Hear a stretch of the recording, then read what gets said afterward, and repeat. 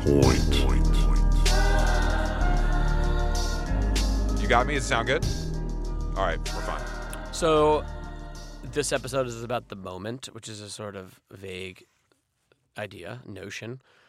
Both interviews with Jason Scott, a.k.a. Get Over Her, and Dave Harrington. Get over her.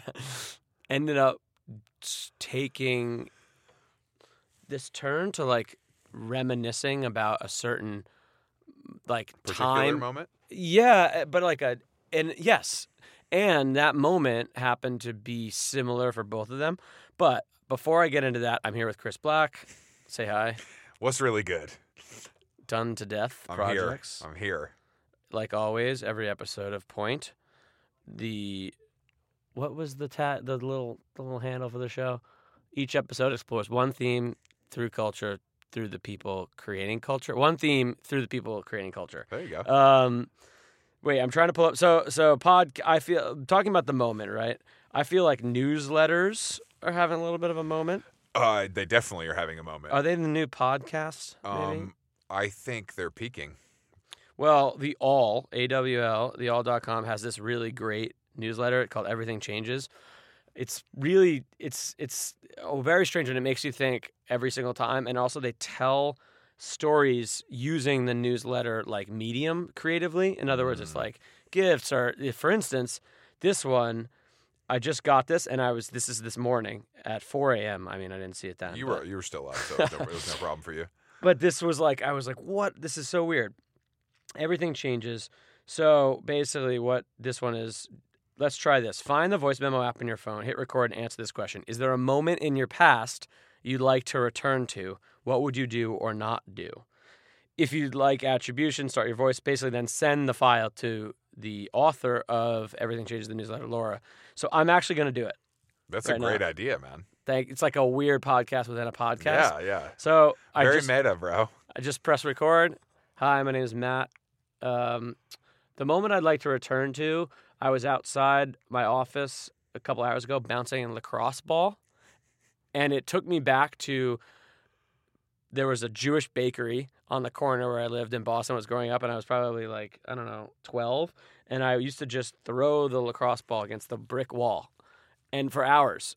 And I would love to just go back to like pre-high school, throwing this lacrosse ball against a brick wall, nicely, minding my own business outside, and then go back inside and like nerd out about like music and all that. When everything was much simpler. Exactly. Much simpler time. And what I would not do would be, I would not smoke so much weed, because then I would have continued playing guitar and liking music and stuff. Well, speak for yourself. Okay, so I'm done with that part, the multimedia part. But the reason I go back to that moment was because, like I said, Dave, Jason, both on this episode, when I asked them about how they got to this moment today, they both went back. We ended up talking about this like 2000s time when like a formative music scene like shaped their present. For Jason, it was when like spank rock and like all that New York City kind of like electro hip hop. I think club it was music. called Electro Clash. Yeah. If you want to get or Bloghouse. Bloghouse, exactly. Bloghouse is the funniest name. Well, I love it. Them Jeans was here. We talked about Bloghouse. Yeah, well, it's having a little like A-Track is putting out these Bloghouse mixes. Oh shit! Now, and Aoki might have done one too. We're already in 2000s nostalgia, are we? Oh yeah, for sure. Well, I mean, every generation likes to look back. Exactly. You know what I mean? It's just like the haircuts are a lot more embarrassing this time around, maybe than if you're in the 70s or whatever. I can't imagine what was a haircut. All I know about the mid 2000s was like collars were outside of like the blazer. Sometimes, do you ever see that on TV? You're like, when did people stop putting the collar outside of the blazer? That's back too, though. That's like a fashion thing. You know what I mean? I know what you mean. I know exactly what you're talking about. It just stopped one day. Yeah. Anyway, so Jason was like, he's like, the big thing for me was like that 2000s New York City like club thing. He was talking about all these clubs on the West Side. And then Dave, a little bit early in the 2000s, but this one, I was really into the spank rock thing that Jason's talked about. That helped. That got me into DJing. But earlier than that, a little bit closer into the lacrosse ball against the wall moment, He talked about like it kind of comes from a jam band world and like all this weird like Medeski, Martin and Wood, also in New York City, jazz music thing that got to where he is today. And Jason Scott is a rapper, goes by the name Get Over Her, and he has a song out called Baby Oil. It's really good. And Dave is in the group Dark Side with Nicholas Jar, which is like a sort of progressive rock electronic band, but he also does a ton of stuff on his own that we'll get into in the interview. My question to you is, I know you had a music past. What was that moment like for you with music? I 2000s. mean, that was shit. Well, it was hardcore and punk until 20 probably, and then it's full on, Well, it wasn't just hardcore and punk, but it was majority, of that. And then it was probably like, the Smiths and the Pixies and, Primal Scream and like all that Oasis. And I was really into all British shit, But I was going out all the time, and in Atlanta for whatever reason, it was mostly like Britpop. That was like what you would hear out. Really? So, yeah. I mean, that's what we were doing at least. So you would hear Blur and like Oasis, all that kind of stuff at a club in a club environment, and that's what was really popular during that era. That's so weird. And then once all that the Electro Clash and that Right. shit started popping, that became, you would hear that more. But I have the best memories of hearing that stuff, of hearing that kind of stuff in like a club setting. And then you moved to New York. Yeah, I moved to New York, and I still went out. I mean, I went out then still, and I was coming to New York a lot then too. So I was going out, and but I mean, it would always be. I just was never that interested in electronic music, so that never really crossed my, even if you would go. I went to some of those places like APT and places like that were still around then, and I don't even remember. Sway, Lit. Yes, all that stuff. But Lit was never electronic music. No. Neither was Sway, really, in my memory. And we would go to Motherfucker when that was a thing. I don't know if you remember that, which was like I read about that on Gawker. What was that column? Oh my God, it was so funny. It made fun of all the. Motherfucker was a great party. It was just, especially if you're not from New York at the time, and you could. It was only on holiday weekends. That was the whole thing. So it was like, oh, right. It would, that's when it would happen, and it just, for me, it was pretty eye opening because it was like a real nightlife experience with the drag queens and the weird. It's just really that kind of New York thing where it's every single person in one room going nuts, and it's like everybody's happy and having a good time. So would you return to that moment? Probably not. No, I mean, I think I got my fill. But it was very formative. I agree. I think all that stuff is. I just don't know what people are doing during that time in their lives if they're not going out. And like I can't even imagine what you do. I guess you're in grad school or something. I don't know. I don't know what you're doing if you're that age and you're not going out and listening to music. And that's just everyone I know. That's what they did. So I don't really know what you do. It's funny you mentioned people in New York going out, listening to music, and actually having a really good time. Yes. Because the reason I wanted to talk to Dave Harrington about a specific moment was because I went to his Boiler Room set recently. Well, we get into it later in the interview, but I was like so happy to be there because people were like genuinely happy, really excited to listen to the music. No cool guying going on? No, there was like none. It was so weird. It was like weird. It was like this oasis in the city. Why do you think that is? I think Boiler Room. Well, was that this place? Boiler Room's like Die Hard. So. Right, you're there for the music. Yes. And I think it was at this place called New Blue. Oh yeah. Okay. Which is just like really like unassuming. It's kind of like what Williamsburg was way back when. It was just like weird and like really creative, and everyone. It was like kind of there was no posturing, and it wasn't about money. That sort of behavior. I guess so. Yeah. So were there any moments that you've had? When was the last moment you've had where you felt people were actually having a good time, and they were there for the music, and it was New York? It's like very rare. I mean, I don't go. I purposely avoid those kind of things, so I'm not really sure. I guess have I been to a show? I mean, you know what? I went to what do we go? Oh, we went to the oh shit, what's his name? Oh, David Gilmour. We went to see David Gilmour at MSG because my wife's friend's dad is blah blah. Anyway, so that was interesting to me because I don't really care about that at all.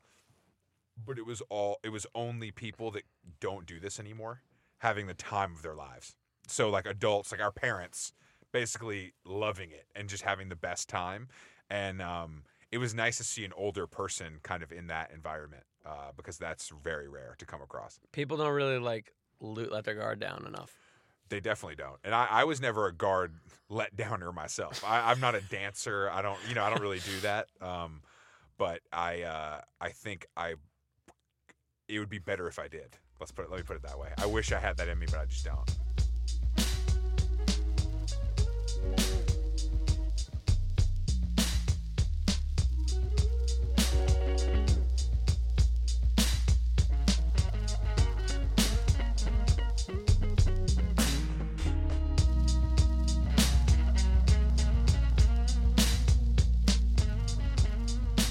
Yeah, we had Dapwell from Chillin' Island in here.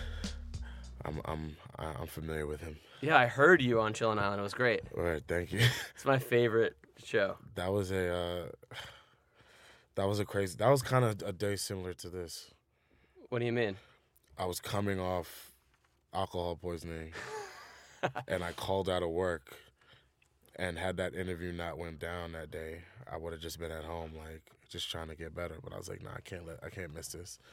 And there was no other guests on the show, so I was like, I know I'm about to get, like, the solo artwork. Like, I need that, so. I remember you said you were going to a party at Tijuana Picnic, and you weren't going to drink for, like, a week. Yes. On the show, you said that, on Chillin' Island. Yeah, because I was doing my, my music video release party at Tijuana Picnic. I obviously ended up drinking very little towards the end of the night. But It never works. yeah, it's, So you are hungover, or? Now? Yeah. No. Oh, okay. No. I'm fresh. Like, Okay, cool. I'm just tired because I was in the studio till like 3 or 4 last night. But other than that, I'm all right. Cool. So you've just put out your first single and video as Get Over Her. Yes. Baby Oil, it's called. Correct. So how does it feel? It feels good. It's definitely a weight has been lifted off my shoulders creatively, emotionally, personally. I feel I've always wanted to be a soloist up until high school, where I went to high school for vocal performance, but then I psyched myself out, experienced some industry things early that scared me off, got way too caught up in my social life, chasing these girls,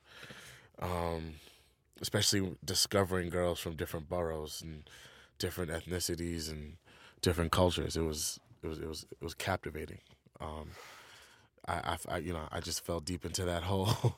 And out of high school, I just decided to play the background. But I'm happy to be on the forefront again. Working with Boy/Friend also helped me, get out of my funk. And it's good. I still don't have closure with Shorty that the song is about. But we're kind of working on it. Her and I spoke very briefly since it came out. I don't know if she actually heard it or saw it, because she definitely doesn't, feel me enough to acknowledge that. But we had a brief conversation, and she said she's down to meet up to, like, I guess have closure or just discuss our past in order to fix our futures with different people since she has moved on, she says. So If we had a call-in show, maybe we could say, Yeah, if right. you're listening out there. yeah, I know. But it's funny that you mention those moments of your past so Yes. immediately, because listening to Baby Oil, the song, I felt like it's obvious, it's haunted by your past. Yeah. There's also this kind of like sense of lost innocence, and I would love to know why those moments that you just alluded to growing up in Queens were so formative for you as an artist. Well, I do take pride in. It might sound corny, I guess because I'm 30, and I don't know if that makes me a millennial. I guess I'm not a millennial, but I take pride in being from New York, where hip hop was created, and I grew up in hip hop. I grew up on R&B, like real true R&B, real true hip hop. But obviously, I'm very hip to what's going on now because I DJ, and I'm just that nigga. I just gotta know. But it was very important for me it was very important for me for my first song to be real, authentic, and garner respect from my peers and my friends and my family. I could have easily put out some club bullshit, but based on where I'm from and like what I was raised on, family wise as well as just artists I grew up on and my experiences, I had to do something real. You know, my older cousin is, you know, a rapper, and he, you know, older dude, and you know, he did a lot of good and bad things that I was exposed to that influenced me. And then, you know, growing up on my own, I saw music videos, obviously, by artists that were just incredible, that inspired me, you know, from New York and beyond. And then I actually grew up and got to meet and develop and collaborate with a lot of musicians that I still respect to this day. So yeah, it was just important for me to have a record, to start with a record that was real and not some fly-by-night bullshit. And New York, you know, when I was raised, is as authentic as it's gonna get. You know, pre-gentrification, you know, pre 9/11, things were, you know, they were raw. It was authentic. You know what I'm saying? Like, my hat says 92. You know, for a reason. I wear New Balance for a reason. It's just important to me, like, just that whole kind of like low head meets Seinfeld swag. You know what I'm saying? Like, I'm from the burbs, from Queens, you know, real deep, bordering Long Island, but I was lucky enough. My mom's a teacher. She put me in school, in multicultural schools from day one, outside of my zone neighborhood. So I grew up with everyone from day one, literally from nursery school. And I think that's definitely shaped how open-minded I am and why my friends are, you know, off the fucking rainbow. And I value that. Is I don't even get to travel much, but because my friends are who they are and how street knowledgeable I am, and how much common sense I have, I feel very well traveled, very well cultured, very well educated, even despite not graduating college, which my mom hates because she's a teacher. But I'm an observer. Like, I pay attention to my surroundings. I read people for a living instead of books. That's just kind of how I roll. You know, I move off energy. That's just me. You know. Cool. Yeah. If that answers. Yeah, it's funny you mentioned Okay. Lowheads, because we had this guy Brian Procell on the last Yeah, episode. yeah. Who's like this king of polo, vintage throwback stuff. Yeah, Not he's throwback, but yeah. vintage. He's like the vintage Don right Yeah. now. Very respectable cat. I've hung out with him. I met him a couple times. He knows me. My homegirl Jane Lies works with him. Shout out to her, who's a mutual friend of Boy/Friend and I. Our music partner Christian, aka Mountain, that's his wifey. Oh, cool. Yeah. Well, Wow, it's like a incestual family at point. Welcome to New York City, bro. Yeah. Like, it's disgusting, but it's beautiful. So Until somebody fucks someone, you know. you mentioned pre 9/11, Yeah. school. There's a couple of things in the song that seem to be about a specific moment when you lost something. Yeah. Don't mind my snap. No, that's cool. It's a multimedia experience. Right. Snapping in the middle of the pod. I used to be empowered in the cold concrete of Queens. I used to be a flower. I towered over thugs and racist teachers, selling pipe dreams till the 25th hour. What was it about that moment that, you know, inspired you so much and made you feel like you lost something? Hence, growing up in these predominantly, you know, mixed but predominantly white, predominantly Jewish schools, definitely experienced, you know, a lot of prejudice. I was always in the gifted classes and the advanced classes, thanks to my mom's, you know, guidance, which is dope. But, you know, not everyone is going to love and admire that. And unfortunately, you know, teachers get paid shit. And now you have these young teachers who I guess are millennials or whatever, you know, they're like 25 and hot. You know what I'm saying? But when we were, you know, I assume we were around the same age. When we were growing up, you know, your teachers were fucking old. Most of them were old. You had like the one hot teacher, you know what I'm saying, or the one cute teacher, but they were mostly old. And yeah, I just felt, you know, it was a lot of prejudice. Not that I was the perfect student. I definitely acted up and did a lot of, you know, bullshit. But you know, I felt like hated on by adults that were supposed to be guiding me, but they also weren't even rooting for me or, you know, kind of like going behind my back, talking shit to other teachers and what have you. But I gotta admit, because my mom had the power that she did and the flex that she did. My mom was a vice principal. You know what I'm saying? My mom has 2 masters, so like that kind of always kept me out of trouble.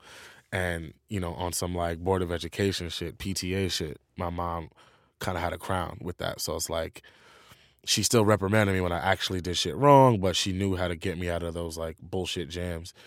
And just you facing this discrimination with the teachers, other students, and then I was only bullied early elementary school, and it was only, I felt, on the cheese bus, because my mom used to put me on a private bus for most of elementary school, but there was like 1 or 2 years where maybe we couldn't. She wanted to save money or something like that, and I took like the general cheese bus, and it was with like the local degenerates. Some were cool, some were alright, some were shitty, and like back then it was all about snaps, like, and I don't even mean snaps like Snapchat now. It was literally about like cracking jokes on whoever had the wackest gear, or just had some kind of physical thing or mental disorder you couldn't even help, and kids would just get at you about that shit, and you had to be thick-skinned, you had to be quick-witted. Obviously fights and stuff like that.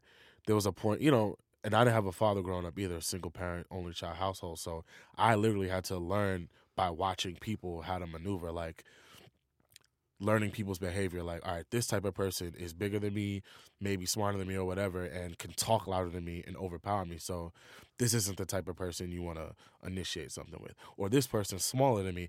This is the type of person I could flex on and get that, that street credit in the moment in the circle. You know what I'm saying? Shit like bullshit like that.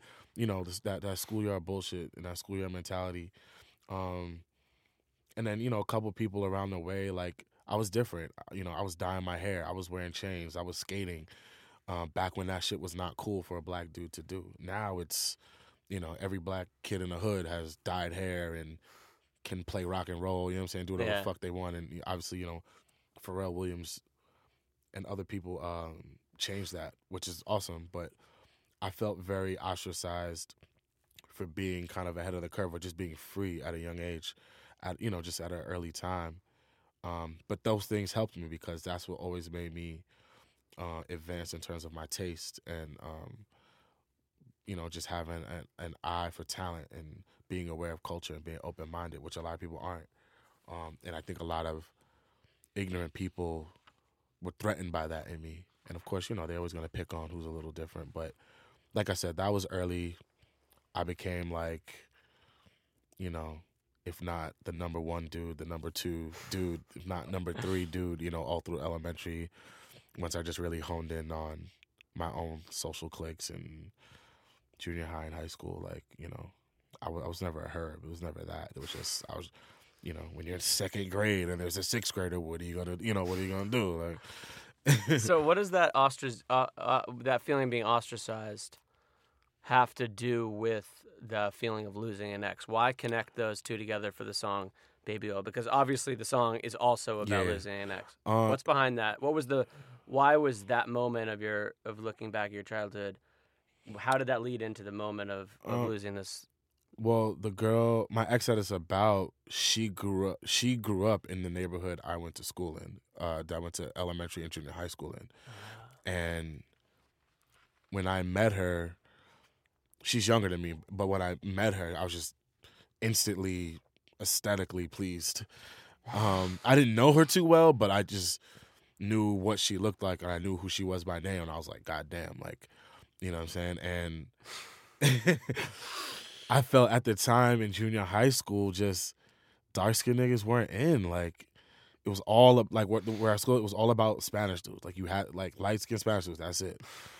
Who were skinny and played handball and, probably sold weed or something and, whatever. And were probably already fucking by age 13 type shit,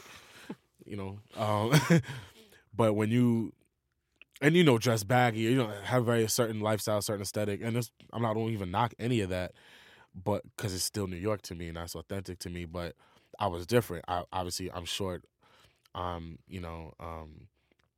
Dark skin. I was coming through, Gap head to toe, Tommy Hilfiger head to toe, a little low if I was lucky. You know what I'm saying? I came through very like preppy chic. You know what I'm saying? And only certain few people could kind of see what I guess the value in me, and like, you know, I always, there was always a girl. I had a girlfriend, but I guess in junior high I always felt like casted out. I was like, damn, like I know I'm flyer than all of you. I know I'm smarter than all of you. Can't wait to get the fuck out of here. Why can't the hottest girl in the school realize that either?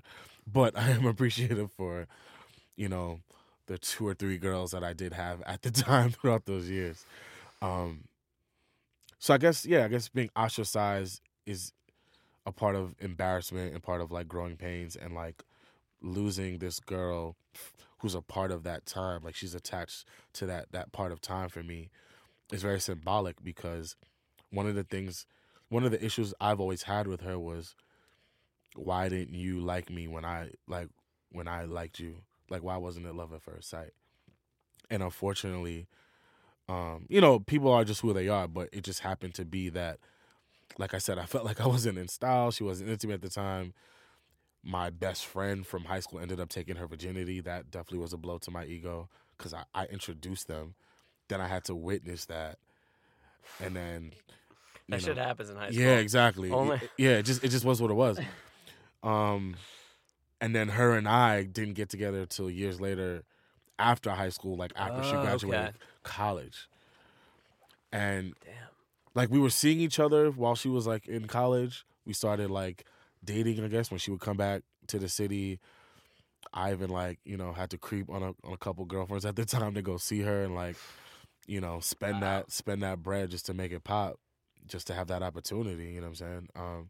Because that's what you do. But I always, I guess, resented her in a way, because once she fell for me, I just felt like, I was like, yo, like, it's ill, but like, what was wrong with me 10 years ago, or whatever, you know, whatever 5 years ago? Like, I knew I wanted you then. Why didn't you want me now? And I guess I always felt, I guess, it, you know, kind of affected my self-esteem, or felt embarrassing. And I guess that's the connection I put there, like with that time of like me really being developmental and trying to figure those things out. Things that like I know for a fact now I would never do again, or I know how to cope with them. But back then it was just like things felt like the end of the world. Right. You know what I mean? So speaking of that time and developing, what about musically? Can you take me a little bit of you know, along your musical path and the moments along the way that got you to where you are now? I know you played recently at Goon Room with Spank Rock, who actually you wrote on your gram some stuff about, you know, you wrote, first ratchet MC that truly introduced me to aggressive yet sexy club music. Been a fan since high school. I remember when I started DJing, I was actually in college when Spank Rock was. Okay. I think I might have been a freshman. Remember when that one Yo Yo Yo Yo Yo, that album, and like he was like formative in that whole scene around him for when I started DJing. Yeah. But you know, what was it about that moment and that scene in music that set you on your path to, you know, industry work, or eventually to you know, work as an artist? Once I got out of high school, I still didn't have a computer. So once I got into nightlife, I was just introduced to a bunch of shit, and fucking with like Aaron the Don and Roxy Cottontail. You know, admiring these like downtown New York legends, you know, sneaking into these events. I just got exposed to so much music, and then you know, I got to see a lot of the people that are so prominent in like kind of like mainstream New York, you know, culture. I got to see them develop, like a Vashti, you know, the dudes from Peg Leg, Harry McNally and Greg Passantino, and Haley Wallins. Yeah, like those are people I just really admired in high school, and then right after high school, and because they were from the city, or at least were a little older, or like were in downtown New York already. I wasn't introduced to downtown Manhattan until high school, and I met a homie who's from Chelsea, and I used to kick it at his house all the time, and then that's when I started seeing like, yo, like this is what it's about. Like, we in the city right now. You know, the women are different. The air is different. The weed is different. The you know, the parties are different. And I always talk about this, like, Club Row in Chelsea. Millennials don't know about this shit, but Club Row in Chelsea used to be a thing, a big deal. That's where you went. That's where you wanted to go to party. And it was basically like a whole strip of mega clubs in Chelsea where, like, we all thought, you know, it was just the fly shit to be. And, you know, Club Bed, Club Home, Kane, Bungalow 8, Marquis, still there to this day, and Club Stereo. And Club Stereo was my shit. Like, I blacked out drunk there so many times before I was 21. Had so many good times there. And that's when I remember just first hearing Spank Rock. What's the song called? Put That Pussy on Me. And that shit changed me. I was like, yo, like, what the fuck is this? Like, it's upbeat. It was this is Snoop Dogg, Drop It Like It's Hot sample, but sped up. He's rapping fast. He's talking fly shit. Like, it was, you know, like, ambiguous, or androgynous, but still hood. Like Spank Rock, he was just ahead of his time, and he had that cover of Fader for a reason. And once I started asking around, and, you know, I figured out what the song was. Still didn't have a computer, but, you know, just figured it out. I just was like, wow. And then finding out, you know, I started becoming friends with people he knew, and then, you know, I'm chilling that Sway with Roxy, and then he's there, and, you know what I'm saying? Like, I just got to see it very early on, and it was just inspiring, like, because I just love everything, and for me, it was always about the mix of things. Like, I'm a soulful cat. I love R&B, but I also like hip-hop, so I like hood shit. But I also like to dance. I like upbeat shit, and someone like him knows how to put those things together in one package and make it work. Not everyone can do that, and that's something I'm working on with Get Over Her, and even with Boy/Friend. Like, I think, you know, club music is very important right now. Yeah. I think, just to clarify, so Boy/Friend, he was on the last episode Yes. of Point. He's your friend. He's one of my best friends. I happen to manage him. Okay, cool. And we also songwrite together. Right. And he's on some of your tracks, and vice versa. Yeah. I've co-written a handful of his solo material, and obviously he's written his own stuff too. It's not, you know, it's not like me behind the scenes only. It just, you know, how songwriting is. Some, you know, fucking Party Next Door wrote work for Drake and Rihanna. But yeah, we just we share a deep passion for R&B. Like, we're like R&B aficionados, like real R&B. I'm not talking about the fucking Weekend. You know what I'm saying? I'm talking about, you can see it in your immature shirt. Exactly. Like, I grew up in the on video. Exactly.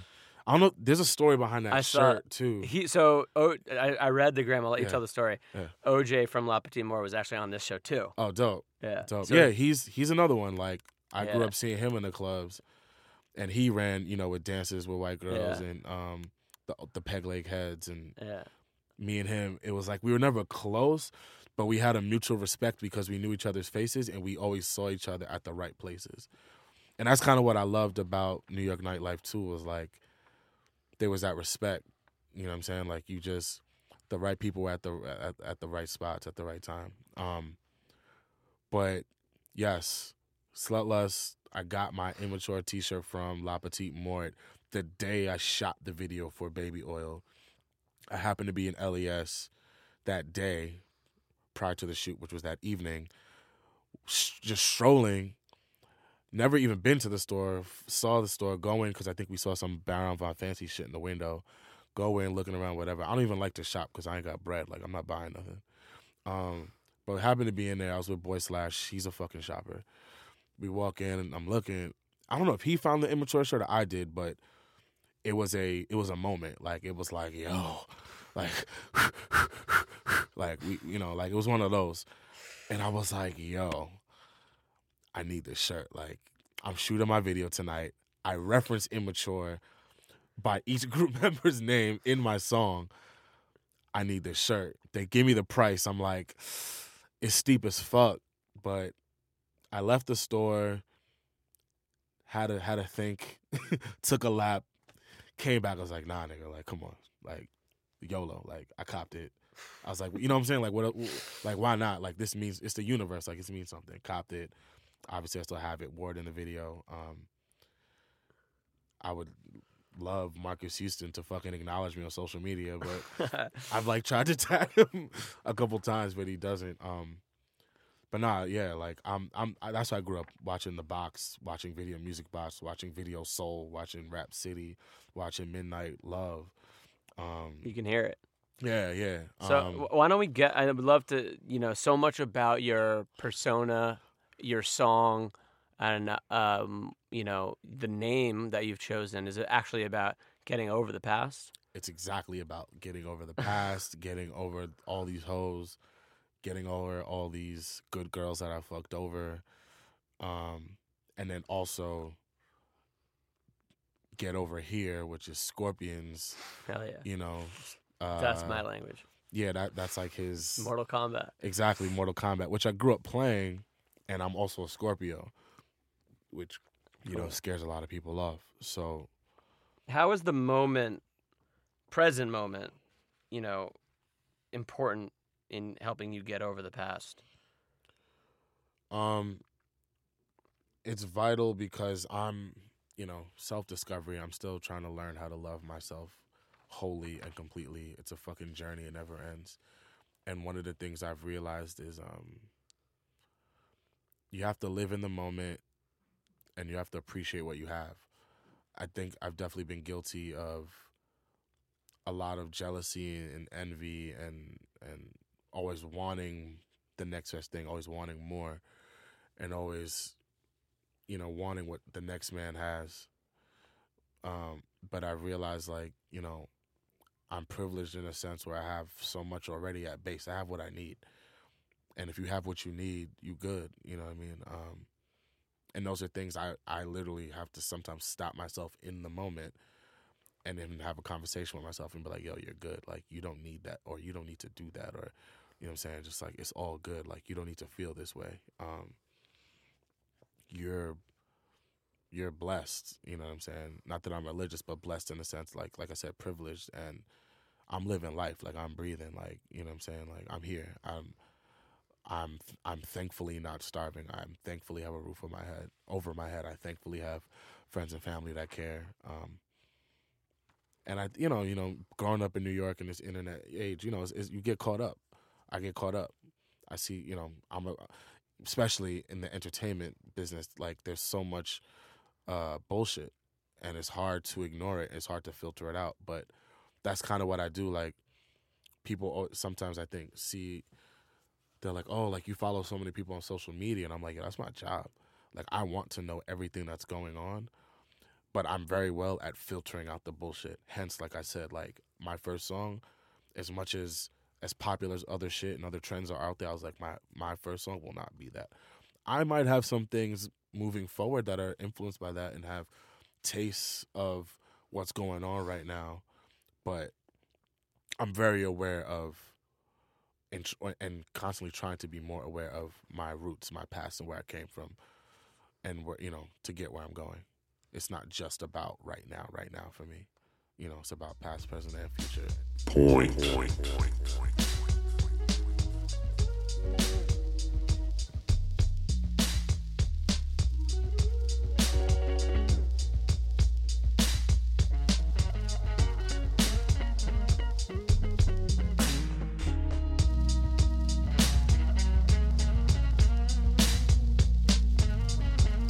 And you're from the city?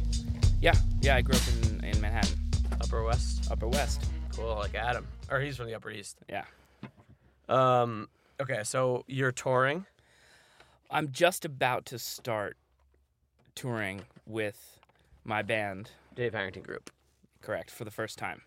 We're doing, we just did our release shows, which were in Brooklyn. And at the end of May, beginning of June, we do our first trip to Europe.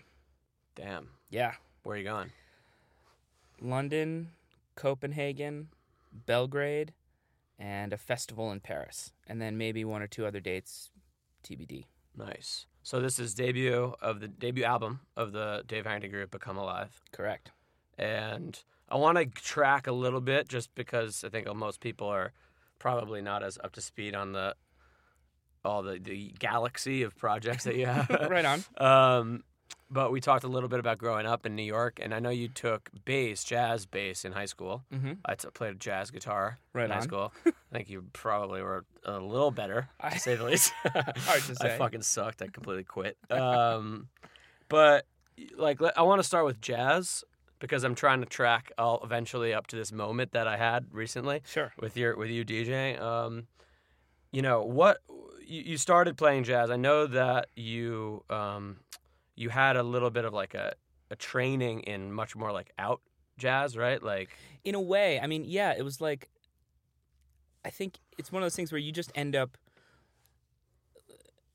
or my experience at least was, you end up being formed by the teachers you have and also by the music you go and see. And so for me, there ended up being a kind of an overlap and a sense of, in a way, like New Yorkness about that, because I grew up in New York, and starting when I was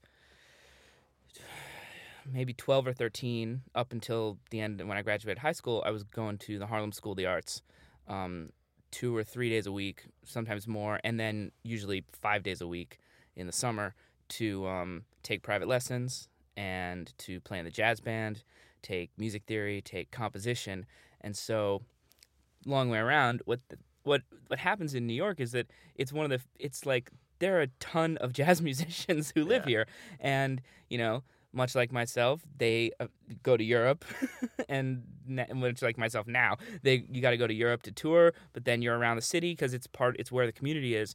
And so the people and a lot of those guys end up teaching. And so the people that were my teachers and mentors were people who came out of and were actively a part of the New York contemporary jazz world. right, which is defined by like John Zorn types and really out there. Yeah. I know Mark Ribot is involved a little bit with Harlem, isn't he? Well, Or some it of his- wasn't some of Mark his- Ribot. It was Brad my Jones. bass Yeah. teacher was Brad Jones, Right. who played in Mark Ribano's Cubanos Postizos band, which Right. I love. Those records are still to this day some of my favorite records. And but Brad also was, has played with Ornette Coleman and Right. Dave Douglas and all of these, incredible, iconic musicians, Jazz Passengers, which is a collective that he was a part of, and I was at the same time, going up to Harlem for lessons, and also the other, another one of the main players in my life at the time was Kelvin Bell, who was a guitar player, but he was the director of the jazz ensemble, and so I kind of learned technique from Brad, and then I learned context from Mr. Bell, Context. being like how to be a bass player in an ensemble. So twice a week I'd go up there and we'd have 2 or 3 hour rehearsals of the jazz ensemble or the jazz big band that fluctuated from being like a 20-piece big band to a 12-piece, large band, depending on just who was around and what kind of instruments people were, who was studying, who was part of that community there at the Right. school.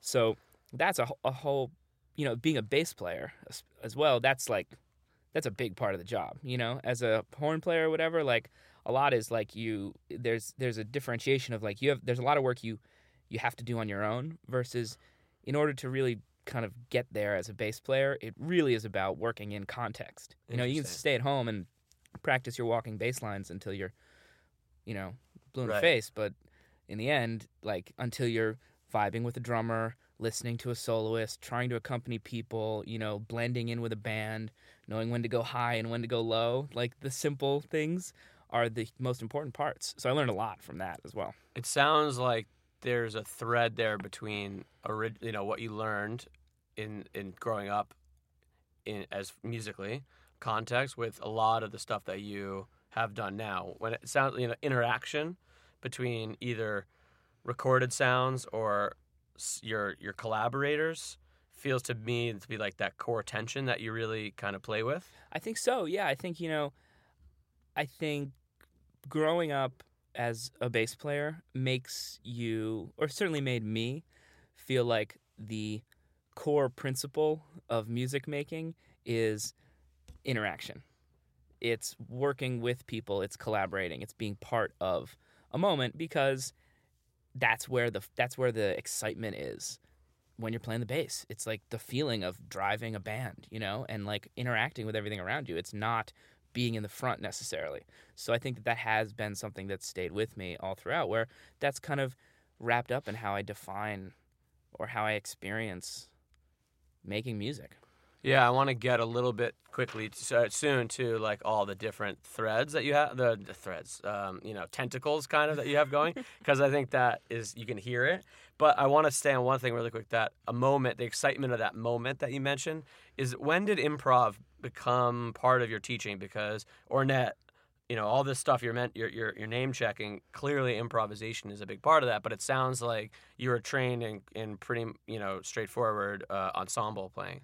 Yeah, but I decided at a pretty young age that I was not very good in the orchestra, and it wasn't exciting for me. And so all of my musical education, like, I'm not classically trained, and like I'm an okay sight reader at this point, but like, all of my musical education was in the context of jazz, and Right. that means that it is inherently in the context of improvisation. That's Right. just how I was. That's just what I was taught. That was what I elected for myself as, like, this is what is exciting for me as a musician, and that was where my education came from. So what were some of those formative records on you at that stage? At that time, I was really into the kind of the Tonic, John Zorn, Downtown, Old Knitting Factory Right.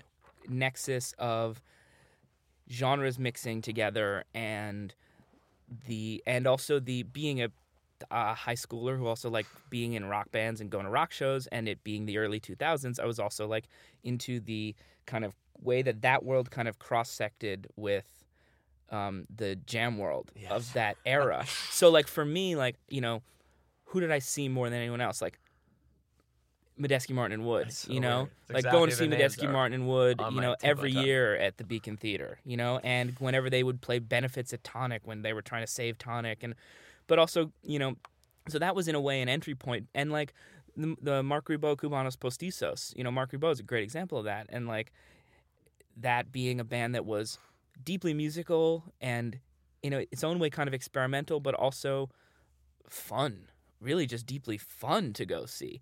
And so I really liked that mix of kind of, I don't know at what point I got into the more experimental side of that world, but I think that world, what was so exciting about being able to go to those shows when I was in high school was that, I could go to Tonic on a weekend night to see like Sex Mob or Millennial Territory Orchestra, like a Steve Bernstein project, because those were the first things that attracted me to going to see some of that headier music, because there was a groove element and there was a populist element, but it was always folded in with free jazz and an element of wild experimentation.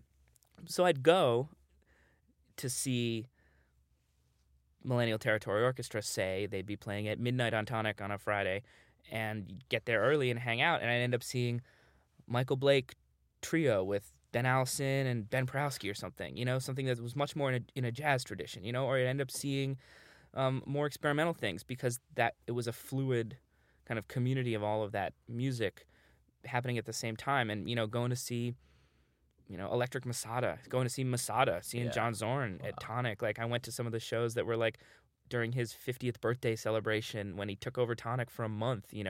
Me and some of my musician friends would go. We went to a couple of those shows, and being in those shows where it's like really live, far out music, like, and I mean live, like present, like you're watching it kind of come together, but the shows were packed and really intense. Those are formative things for me. In fact, I was growing up at the exact same time. I think we might be pretty much the same age. Mm-hmm. I was in a very different setting than not Manhattan, but it wasn't that different. I shouldn't say whatever. But I remember Medeski, Martin, and Wood, the Tonic album, the acoustic one. Yeah. Because I was really into that Yeah. world, but not. I think I flirted with like the hardcore downtown Yeah, jazz stuff, sure. but I think I was really coming at it from like the jam thing, unfortunately. I always thought it was really cool, and I still think it's really cool the way that those worlds intersect. Yeah, You know, and it happens, and it's changed since then. That was like kind of a long time it's ago. true. And but yeah, but you know, how cool to be able to go see, like during that era, that like going to the Beacon Theater and you could see like Phil and Friends, and then also at the Beacon Theater, Medeski, Martin, and Wood. yeah. You know, like, and sometimes they're playing it and together. sometimes Yeah. together. Yeah. You know, I always thought that was I have a predisposition towards liking that kind of eclecticism. It's just kind of like I find it exciting. You know, like I always like hearing the stories about like when Charles Lloyd or Miles Davis opens for, you know, Yeah, the Doors at yeah. you know, at the Fillmore or something. You know, like that kind of stuff is always, to me, that's like, I don't know, I'm still figuring out why, but I know that the idea of those kinds of, you know, seemingly different musical cultures bumping up against each other, and then the idea that an audience would embrace that, it's very exciting to me. Yeah, I mean, I think you can probably hear it in what you're doing now, which I'd love to transition to. It's funny you mentioned we went directly back to a moment in the 2000s. This is a little earlier than, so Jason, aka he's a rapper named Get Over Her. He's also been like an A&R. We interviewed him. He's gonna be on the episode here with you. Nice. He went right back. We went back to this moment where his formative New York City musical live moment, but it was a little later, and it was like all about spank rock and like Diplo and all that kind of Wow, like cool. Yeah. like when like blogs were kind of turning electro and house remixes into this sort of subculture. But Yeah. it's funny, we went right back to a time when I also shared with you, because I shared that one with him. Mhm. Different times, really different eras in my moments in my life. But Sure. so you mentioned that like live feeling and what live means. You know, really being present and like fucking with an audience, really like kind of bringing them along and I think reacting with them, which is obviously something that's like deeply rooted in, you know, being a jazz musician. Yeah. Did you expect that this jazz, like kind of improv, hardcore, downtown avant-garde like upbringing that you had musically would eventually come back so strong as it is now? Because you went through like a synth pop and indie rock period. Yeah, I mean, I think that like, yeah, it's funny that I've never thought about any of this stuff very calculatingly, you know, because to me, ultimately, beyond the genre trappings, what is still really exciting to me is having multiple worlds kind of happening at once, and you know, being part of trying to be part of and engage with different musical communities and seeing how they interact, and so, you know, when I finished college and I moved back to the city and I started playing, where my community kind of ended up and the friends that I had and the people who were wanting me to play with them, it wasn't that musical world. It was more of an indie rock thing. But it was also like, you know, a time where I had another project of mine called El Topo, and like I remember like one of the most, which was kind of like had a jazz element, but it was also that band is also kind of like a little heavier, and it's more composed and less just pure, less driven by the improvisation, but an instrumental, you know, experimental or whatever kind of band. Anyway, one of my like fondest memories of a show that band ever played was when we opened for Liturgy, when Liturgy was just kind of like really just starting to kind of explode, and I was like, this is the coolest thing I've ever been a part of. Yeah. Like, I'm playing in a band I'm like leading my band, playing bass with two drummers and a sax player, and Liturgy's up next, and I was like, this is the thing, you know. And so, you know, and it was the same way when I would go and like when I was in, you know, more kind of conventional song type bands, you know, bands that drew on either kind of indie synth pop or the kind of garage inheriting of the kind of New York vibe, the like post CBGB Velvet Underground, Yeah. whatever that tree is, you know. I played in a band like that for a while, but we'd end up on bills, and it would be like, I liked the feeling I was getting playing in these some of the same venues that have closed, but some that are still around. The same kind of communities in Brooklyn now, where it's like the musics are different, but the open-mindedness is there in a way, and that's always, I think, been important to me. So it sounds like that open-mindedness also drove you into where you are now, because you're playing in a synth pop band. You still at this point are not playing guitar. No. So you start collaborating with this electron. I mean, I'm not going to tell a story for you. Yeah. But someone's like, you want to jam with this kid? He's from Germany. he's from. I mean, he's from New York. Right. He's from Chile. He's from Chile, sorry, all I over. know, He's from New sorry. York. No, we're but, talking about you want to. Yeah, well, and that was well when my good friend Will. I don't know. Is he French? Why did I think German? Because he speaks French. Okay. And he speaks Spanish. When my good friend Will Epstein asked me, "Do you want to play with my friend Nico? He has an album coming out, and I think that he's like talking about booking shows in Europe." And I was like, "That sounds like a good time. I've never gone to Europe for a tour before." I was like, "Yeah, of course I'm going to say yes to this." He was like, and Will was like, "He wants you to play guitar." And I was like, "Okay. I mean, I still know my way around the guitar from, a long time ago, and it's not that different from a bass. Let's see." And then when I started playing with him, it was like, in a way, that was a moment where, from the beginning of working with Nico, he was operating in the kind of the logic of he was looking at music, I think, in the same way, not to speak for him, but looking at live performance and music in a way that was very much related to everything we're talking about in terms of downtown New York, jazz.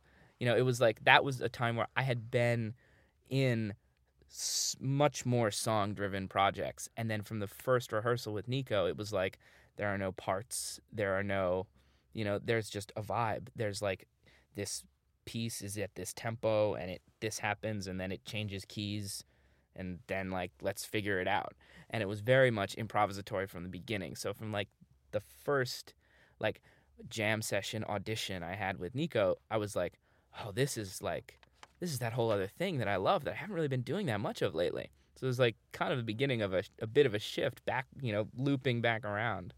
It sounds like, just hearing it now, because I'm like, if that's the impetus for all the stuff you're doing now, all the many different things that you have, which I want to finally take the listeners through, but it sounds like that kind of like controlling of improvisation or like manipulating of improvisation is something that I can track through at least some of the stuff that you do. Yeah, I think it's an idea about like, curating an environment, a particular musical environment, whether that's with the ideas, and that's very much what Nico was doing, and that's really kind of how I've approached my different projects and bands since then.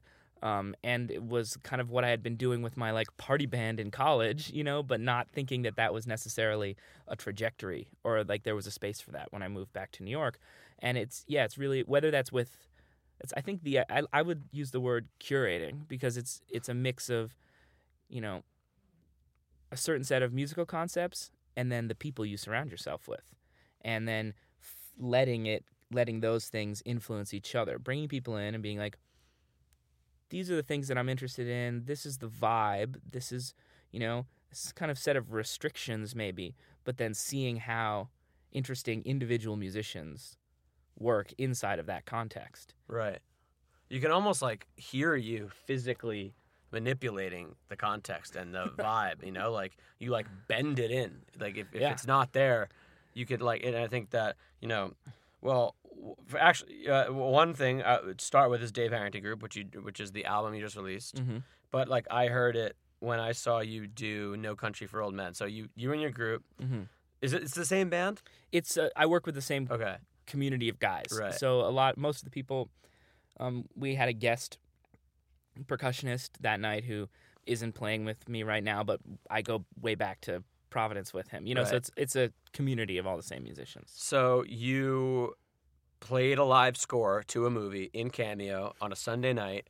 They're playing the movie. It's silent. It's a movie that should be silent anyway, almost in a lot of ways. And so there's the structure of the movie, and there's this living, breathing organism, which is your band, and it swells and it's droning, and so you're constantly moving it back in to the structure of the movie.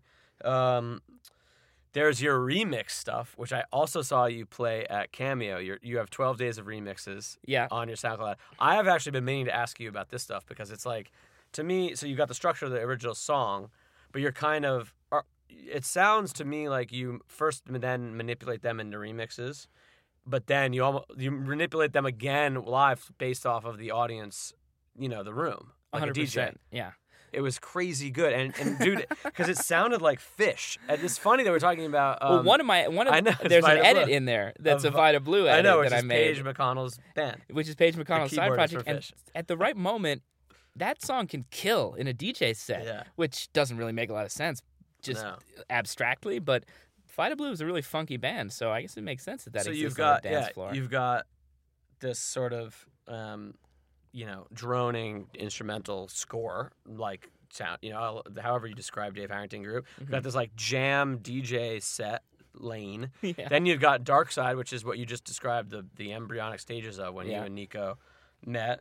And in that, obviously, that's like you can hear you like almost like physically bending these sounds into this like, hole.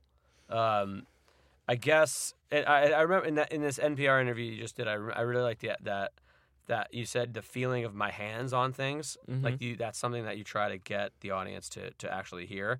I guess my question is like, does this ring true as something that's connecting all these things together? If it rings true for you, then it rings true for me. I mean, I guess I haven't thought about it like actively, aggressively, like trying to draw lines amongst these things. But these are the things that I am interested in. These are the things that I spend my time doing, that I gravitate towards naturally. Nobody was telling me to make all of these remixes. Nobody, Right. the remixes. I think that they do come. It does come together. To be serious for a sec, insofar as, coming out of working with Nico, I ended up, being a part of this electronic community.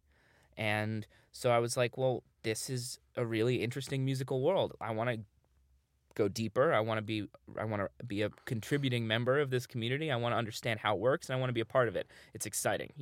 Spending that first summer we spent on tour, when me and Will and our friend Ian were playing in Nico's solo band, I was getting to hear, people like, Wolf and Lamb, Soul Clap, Benoit and Sergio, Carl Craig, like all the time, right up close, watching them play, watching the crowd react. And that's a vibrant, exciting world to be involved in. And I was like, I want to be part of this. I want to be more in here. So I started DJing. And then me as a DJ was like a process of, what do I want to do here? And what I've kind of settled on, or where I'm at right now, is I want to figure out a way to drop Vida Blue at peak hour and make it happen. And so the remixes come out of that, an almost utilitarian function, because I think that,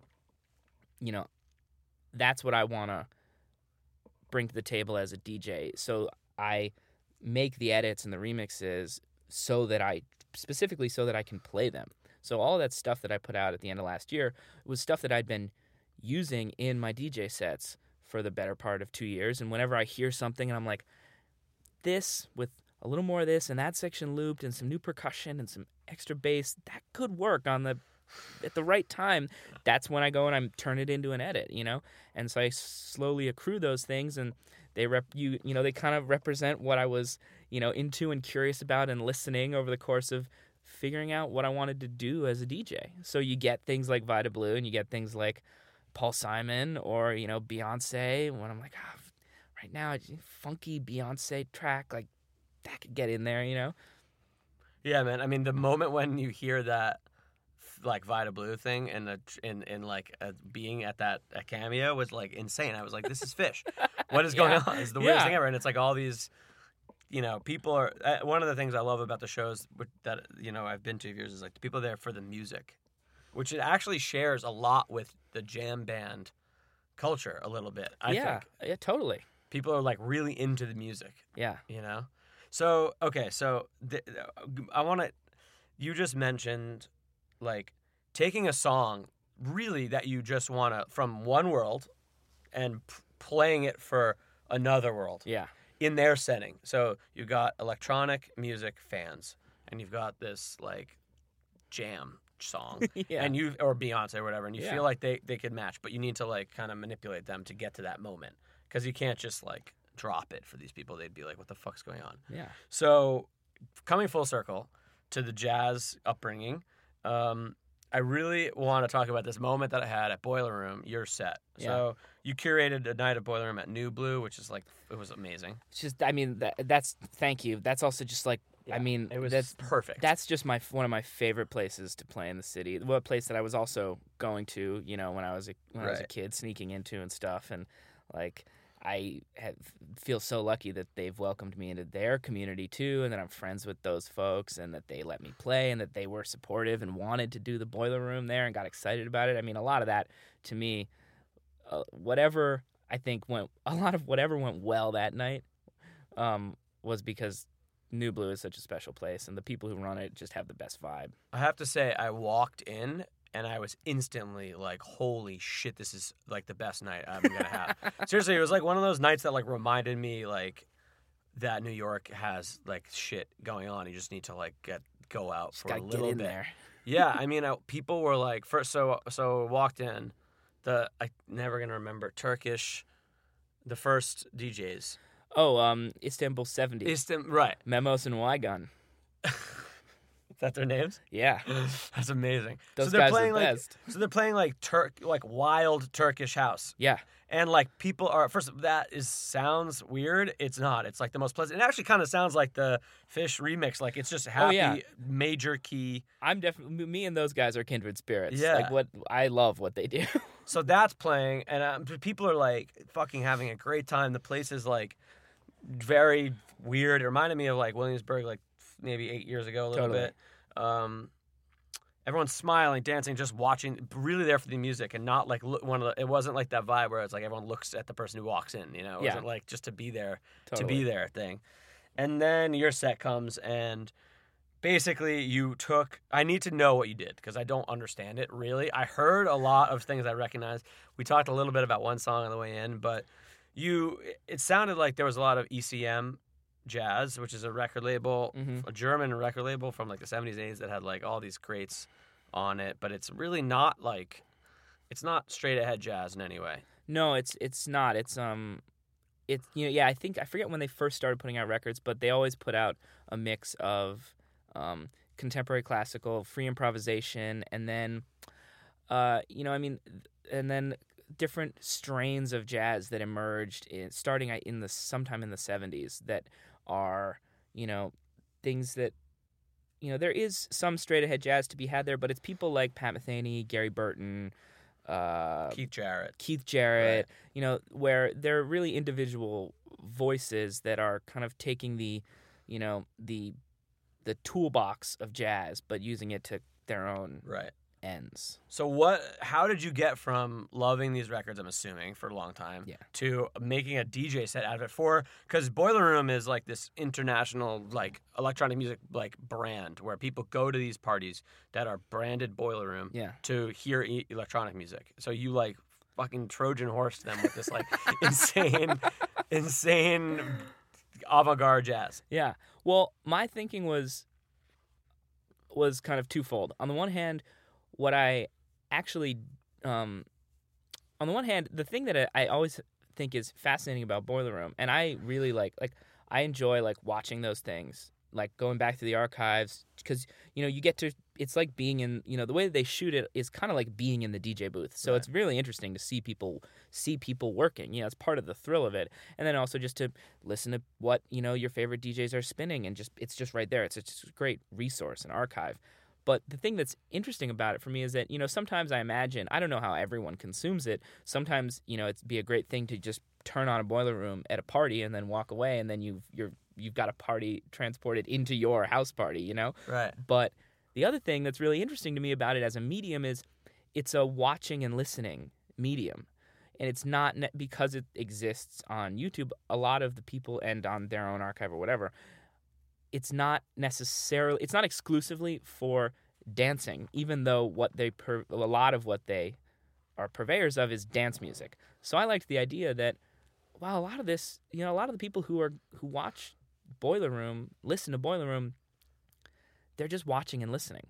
So what would I want to watch and listen to from a DJ, And kind of like come at it from a slightly different angle and not worry so much about the party in the room, because that's just kind of the starting point. It's not, and then where it goes is into people's homes whenever they want to listen to it and deal with it. So that was kind of my initial thinking. And then after mulling that over for a little while, what I decided I wanted to do was to do something I had never done before, which was to basically do a DJ set where I applied some version of the kinds of production techniques and manipulation techniques that I use in the studio and that I use live when I'm on my guitar on these jazz vinyl records. Yeah. So what I was doing was I had the 2 turntables and the mixer, just like any good DJ, and then on the other side of me I had this table filled with all of the gear that I use to kind of get my sound, whatever that means. Stuff that I use in the studio, stuff that is part of my guitar rig. So I was using those records as, showcasing the records, but also then using them as kind of a raw material, the way that I made my album, the way that I approach the manipulation of sound live. So trying to tie some of these ideas together and using these records that I'm really in love with as a jumping off point to kind of create something that was hopefully true to them, but also new. Right. Wow. Yeah, it sounded new because it felt like you actually isolated some. I didn't realize it was like just right off the recording, because it sounded like it got to a place where it was like you were like almost like pulling off the like individual instruments, Everything I was doing live right there. Yeah. So feeding the signal from one record or another into my gear, looping a piece of it, dubbing a piece of it, saving something over here in this looper, sending it over to this other looper, slicing it up, putting it in reverse, putting it back in. So what other records were on there besides the one that you ended with, which I'll get to? There was I started with a Lester Bowie solo trumpet piece that I really love. And there was some Miroslav Vitous. That's ECM, It's isn't it? ECM record. Yeah, I played one of his that's this kind of like funky track where he's a bass player, but he has another bass player on it. So it's this weird thing where there's like he's playing lead and bowing the bass. And it's kind of far out, and then there's another bass player in the background kind of chugging along, and get to this groove. The weird set of ideas coming together I thought was really cool. And I played another one that was Miroslav with Turjay Ripdahl, and I had one with the double bass, might have been the Turjay Ripdahl record. But I played another one with Turjay Ripdahl, who's one of my favorite European guitarists, and Jack DeJohnette.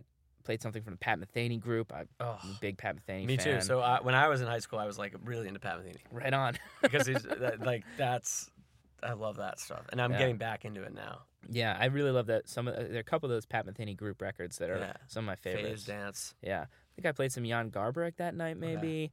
Okay. Played one record with Jan Hammer on it, who's a keyboard player from Mahavishnu Orchestra. Right.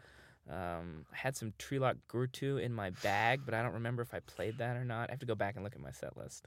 So then, so the big moment that I had was I love this song that I don't think I've ever talked about it with anybody because I don't know anyone who listens to this stuff, but it's called Backwoods Song, and it's on an album called Gateway, which is Dave Holland, John Abercrombie, mostly, on that song, and Jack DeJohnette. Yeah.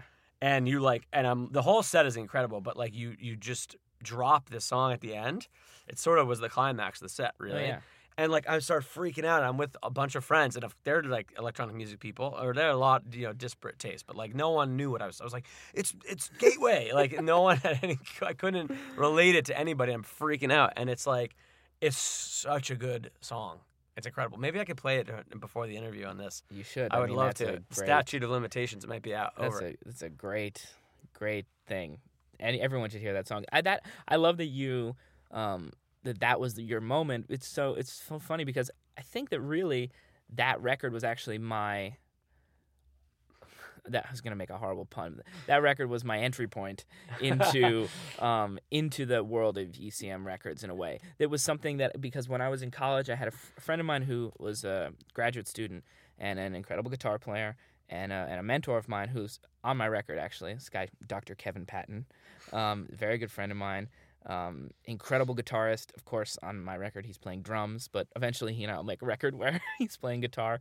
But he was like one of those mentor characters where, he was just enough older than me where he had some secret knowledge, some secret mystical jazz knowledge that I had not found my way to yet, but we could hang. Yeah. And he was, so like I would, go out to his loft in the outer reaches of Providence, and he would sit me down and play me some records, and like one of those records was Gateway. Yeah. And I was like, whoa. It's what perfect is for you this? because it's not. It could sound like maybe it's like rock from like a jammy world. It could sound like it's like prog. Mm-hmm.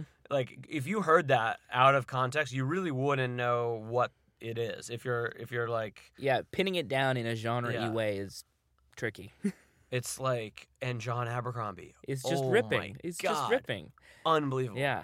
I think Pat Metheny, John Abercrombie, and Bill Frisell are my favorite. I'm a huge Bill Frisell Me fan. too. Unabashedly so. I mean, Yes. Bill is He's a god. He is the best. He's a genius. Yeah. I'm so happy we got to talk about Bill Frisell on this podcast. Okay.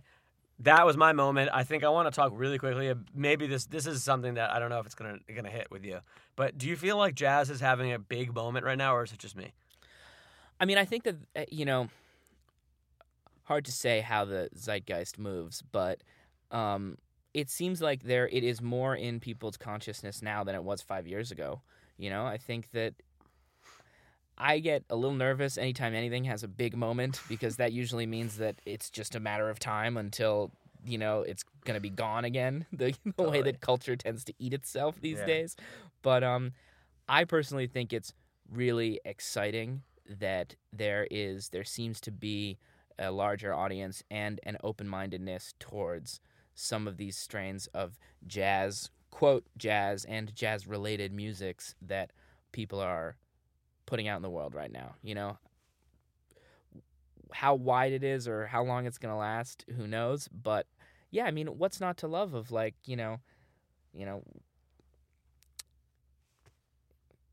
Thundercat playing at Coachella. I mean, Right. that's when all things are right in the world. You know what I mean? I don't know if he played at Coachella this year, but I remember I saw him at FYF a few years ago, and I went out and I was like, wow, huge chunks of the set that he was doing, it was him and a guy playing Rhodes and a drummer, and they were just ripping, like outdoors at sunset to a ton of people, and I was like, this is the thing. This is great, But that was like 2 or 3 years ago, so Yeah. maybe it's just Well, now he's maybe on. there's He's on like the best, the Grammy award-winning like hip hop albums too. right. On Kendrick's, obviously. So those are all good things, Yeah. I mean, we could take it apart a bit, but I like that whenever there's more, whenever I feel like you can perceive some more open-mindedness in the way people are listening and what people will go see and listen to in terms of like, and I mean open-mindedness in a very general, non-political way. Like, whenever you get people to shows and it's not a band singing songs, then you've arrived at some open-mindedness, So I see the same kind of, I get the same kind of inspiration from like the success that Thundercat or the Kamasi Washington is as the same side of like Tim Hecker. I think that it's all, that to me is all part of, maybe that's the way that I choose to see the world, but I think that the acceptance of things that are variously experimental or improvisational seems to be growing. Definitely. And that's, to me, that's great. Point.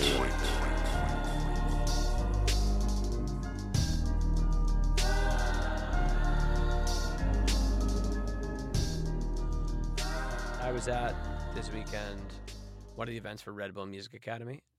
It wasn't Zaytoven, Metro Boomin. It was. Oh my God, was it fire? Well, Did you get a ticket or do you have a plug? I had was plug. on the list for the panel. Yeah, and Well, I don't want to hear him talk. I want to hear him play. So, but it was you got preferred entrance if you had the panel bracelet. Wow, so I man, spent basically 8 6 hours. p.m. Yeah. Well, we went out to dinner in between the panel talk and the club.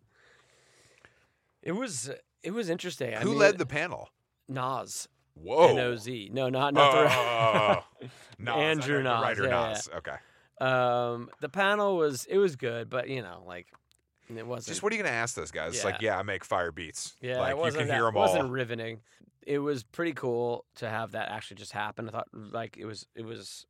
You could tell these kids are not really the center of attention very often, and they were just like so happy, even though they're like Sonny Digital, Metro Boomin are like two of the biggest stars right now for in hip hop. sure. But it's like a very behind the scenes thing. Obviously, Zaytoven is like this godfather figure, but the club thing, like it was weird because the music is not really like we're in this place now where the most popular music, like you can't really dance to it. It's really like kind of like dark and like masculine and aggressive, and it's like you can't know the words. I mean, you can't rap along with Future. Were they not just playing like Young Future Thug. songs? Oh they no, were.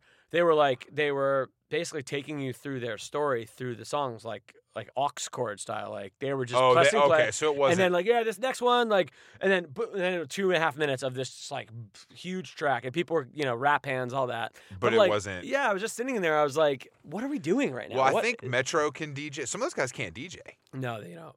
I think some of them can. I Yeah. don't think they're asked to very often. Because even if you go see Esco, it's more of like a show. He's like on the mic the whole time and playing songs, but it's not like he's scratching and mixing in and out and beat matching and all that stuff. But I was just like listening. I was like, why? This is a strange moment in music right now in 2016. I was like, this music is like antisocial. Yeah. It's like, and we're in a club trying to like, what do people like? If there aren't like, first kisses happen during this, like. Well, it's because everybody's a nerd. They all want to know all this information instead of just like, yo, I'm enjoying this because it's really fun. It's really good.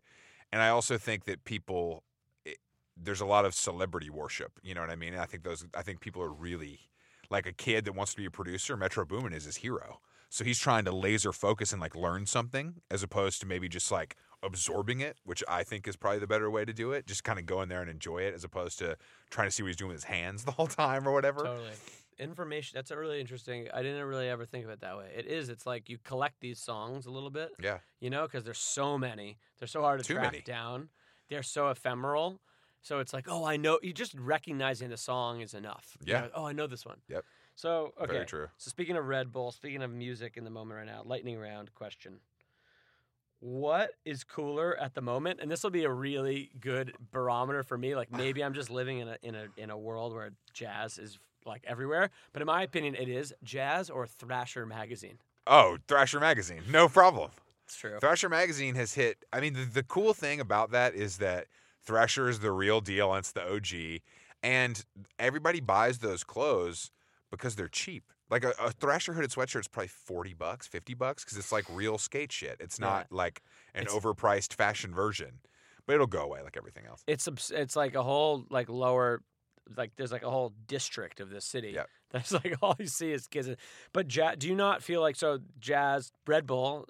Speaking of which, the headlining concert is like some pretty obscure old school jazz guys and one new one, Kamasi Washington. And there's a giant billboard on Lafayette of these guys. That is and interesting. if you go into like any like restaurant, I feel like people like all these like Chinatown places to play. I don't know. Maybe that's just something. No, because jazz is cool, but I also think a lot of people hear it as background music. That's true. I think if you recognize it, so you like perk up. I think a lot of people just hear it as another thing that's playing. I couldn't tell if it's because I've gotten recently personally more into jazz that I've started to feel like it's more like around right now. Probably because you notice it more. That's what happens when you get in anything. You start picking up on other people, doing it. Okay. Next one. So this is a little bit more about something at the moment that is like really hard to not see. So I want to try to brainstorm. Basically, to put in a question for him, can we brainstorm ways to publicize my new nickname for the neighborhood from 23rd Street to Astor Place, which is Athleisure Alley? Athleisure Alley that's it. We just did it. It's going to take off now. Is Hopefully there that much athleisure? Dude, so I live around there, and it's like Saturday, Sunday morning. It's like a parade, Fifth Avenue. The weirdest thing is, So Men and women? couples in their like white soled Nike whatever or any name a fucking brand. They all make the same shoes now. And they're wearing like Tight outdoor shirt, voices. tight pants. Yeah. With like Starbucks and the dog, or walking to the gym, walking to SoulCycle, It's whatever. called getting older. Yeah. Combined with easy trend humping. Like, how easy is it? No one looks bad in that stuff. That's the reason it's so popular. Really? No one looks bad in it. That's why the yoga pants thing took off a couple years ago, because all girls were like, wait, this is comfortable and I look great in this and it's cheap. I can wear this all the time. But And I swear to God, you don't see anyone not wearing it in this neighborhood. And Fifth Ave too is this. If you think about it, it's like a corridor of athleisure stores. No, you're now. right. You're right. Because like even Cole Haan and like Tory Burch are selling this stuff. Yeah, I So love it's Tory like, Sport. but that's right. But speaking about outdoor voices, they kind of ripped it off a little bit. But so it's like, obviously you got Nike, New Balance, you got every Reebok, you got every store, I think Reebok on Fifth Ave already. Paragon is on Broadway. It's like a big, but now it's like even the ones that were like not in the sportwear, that every company is It's making just this. another trend, man. It's I mean, so I think weird. I think that like anything else will come back around, and it'll be, people will want to dress up again because that's the way it works. So, okay, couple of things I want to touch on that are just on the moment right now. Why is like construction a thing? Why do I feel like people are using construction as an inspiration right now? Oh, you mean Richardson Hardware or Off-White Right. Parking or the parking lot? There's a bunch of Ginza? other things though, because I've seen it that's not even off-white. But yes, those two. It's again, man. Is It's it just, inexplicable? I think Richardson did it first, personally. The Richardson Hardware thing was the first thing I saw that was like touching on that. Is it because like America needs like infrastructure or something? Maybe. Is it maybe. like a middle class? I've never thought that hard about it. subconscious I mean, I thing? think it's just like anything else. It's like it starts. I'm sure the person who did it first has a legitimate, interesting reason behind it, and then it just gets ripped off from there. It It's- trickles down. But I've seen it a lot too. I've commented about it. Two It's- guys at the Metro Boom and Sunny Digital Zaytoven thing were wearing the same denim jacket with this like, and it's not off white that I know of. I don't think it's it just had white stripes on the back, and it looked like a I know what you mean. It was so weird. Dude, I can't explain these kids anymore. You know what they buy?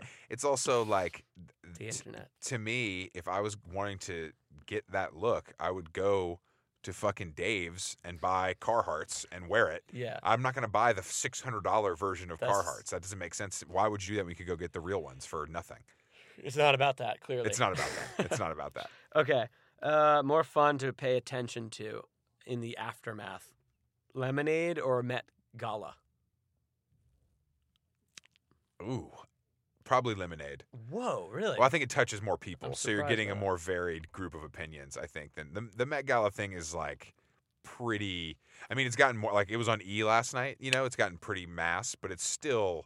I mean, that stuff is pretty hard to digest for the normal person. Even me, who knows more than you should, it's like you look crazy.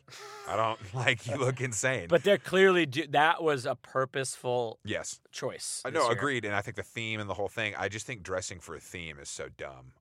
It's like Halloween. Why would you do that? And everyone is trying to be more social media ridiculous. Like, it's like who can do the craziest thing. There was a dress that lit up based on tweet, like based on social media No. metrics. Yeah.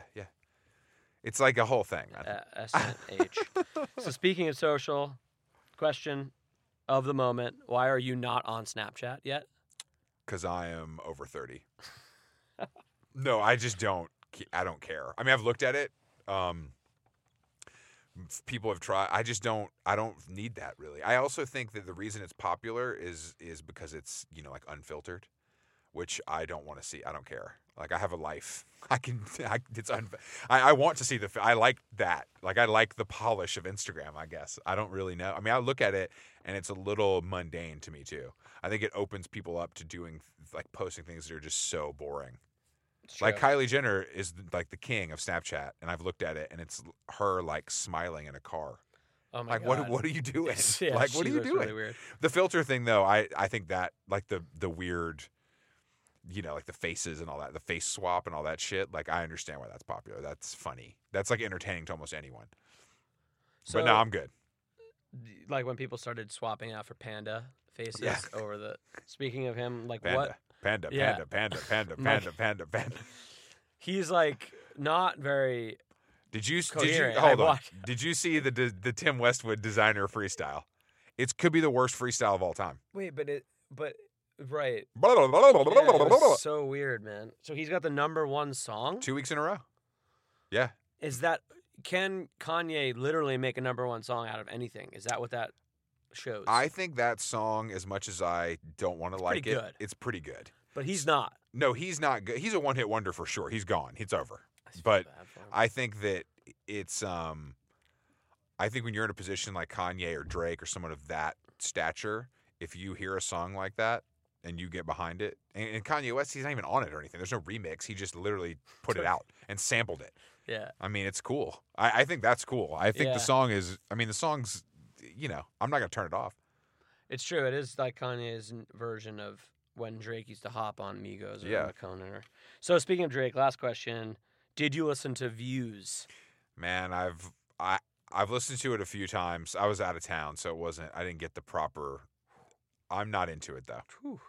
I'm into it in a lot of ways, but I think it's I think the production is really good, and I think the hype machine was incredible. I mean, he sold like 900,000 albums in 3 days, so clearly it doesn't matter what I think about it because it's selling. I just think it's a little too much of the same. It's like the 5th album, and it needs some variety, and it's a little like it's hard to listen to a guy like that talk about girl problems and high school when he's filthy rich Yeah. and one of the biggest celebrities in the world. It's like, I don't need you to be relatable anymore. You're not. So I haven't really listened to it because I thought it was. Isn't it kind of more like that weird new like pan global reggae? The thing hits that he's- are. right. But there's the other. most of it is like classic 40 Right, like okay, lush yeah. production and like I should check it out. Drake. There's good moments on it for sure, but it's not what I was. So do you think he wants to go for that work? Like, and what was this other one dance? One like- Dance is a banger.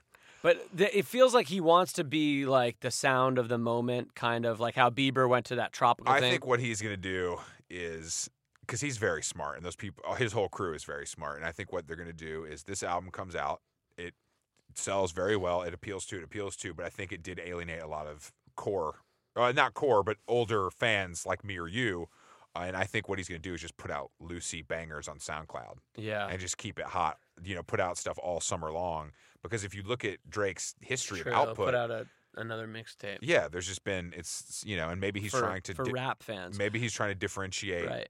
the official album from the mixtape. Right, and I think that but then with all those other songs like Work and I'm not even paying attention. So I don't know the names, but like Summer 16.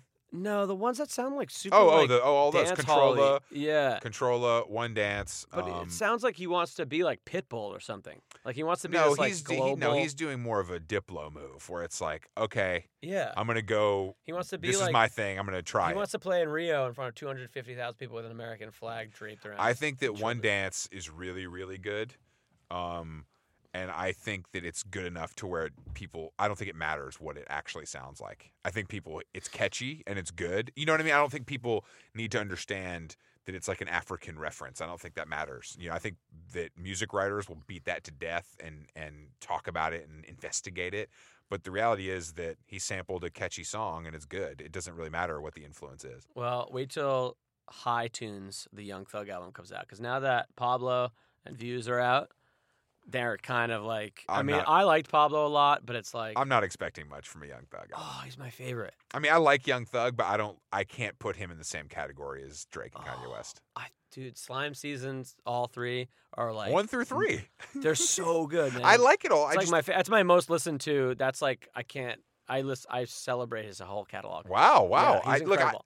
I like him, and I think it's good for the world that he's famous because I do think the whole thing is very interesting, and he's a complete weirdo in like a fun way. And I think he's very, very creative, and he's doing something different. I just don't think the music is there all the time. Oh, I don't think the music is there It's all so the time. listenable. I think it's listenable, but I don't think there's like hits.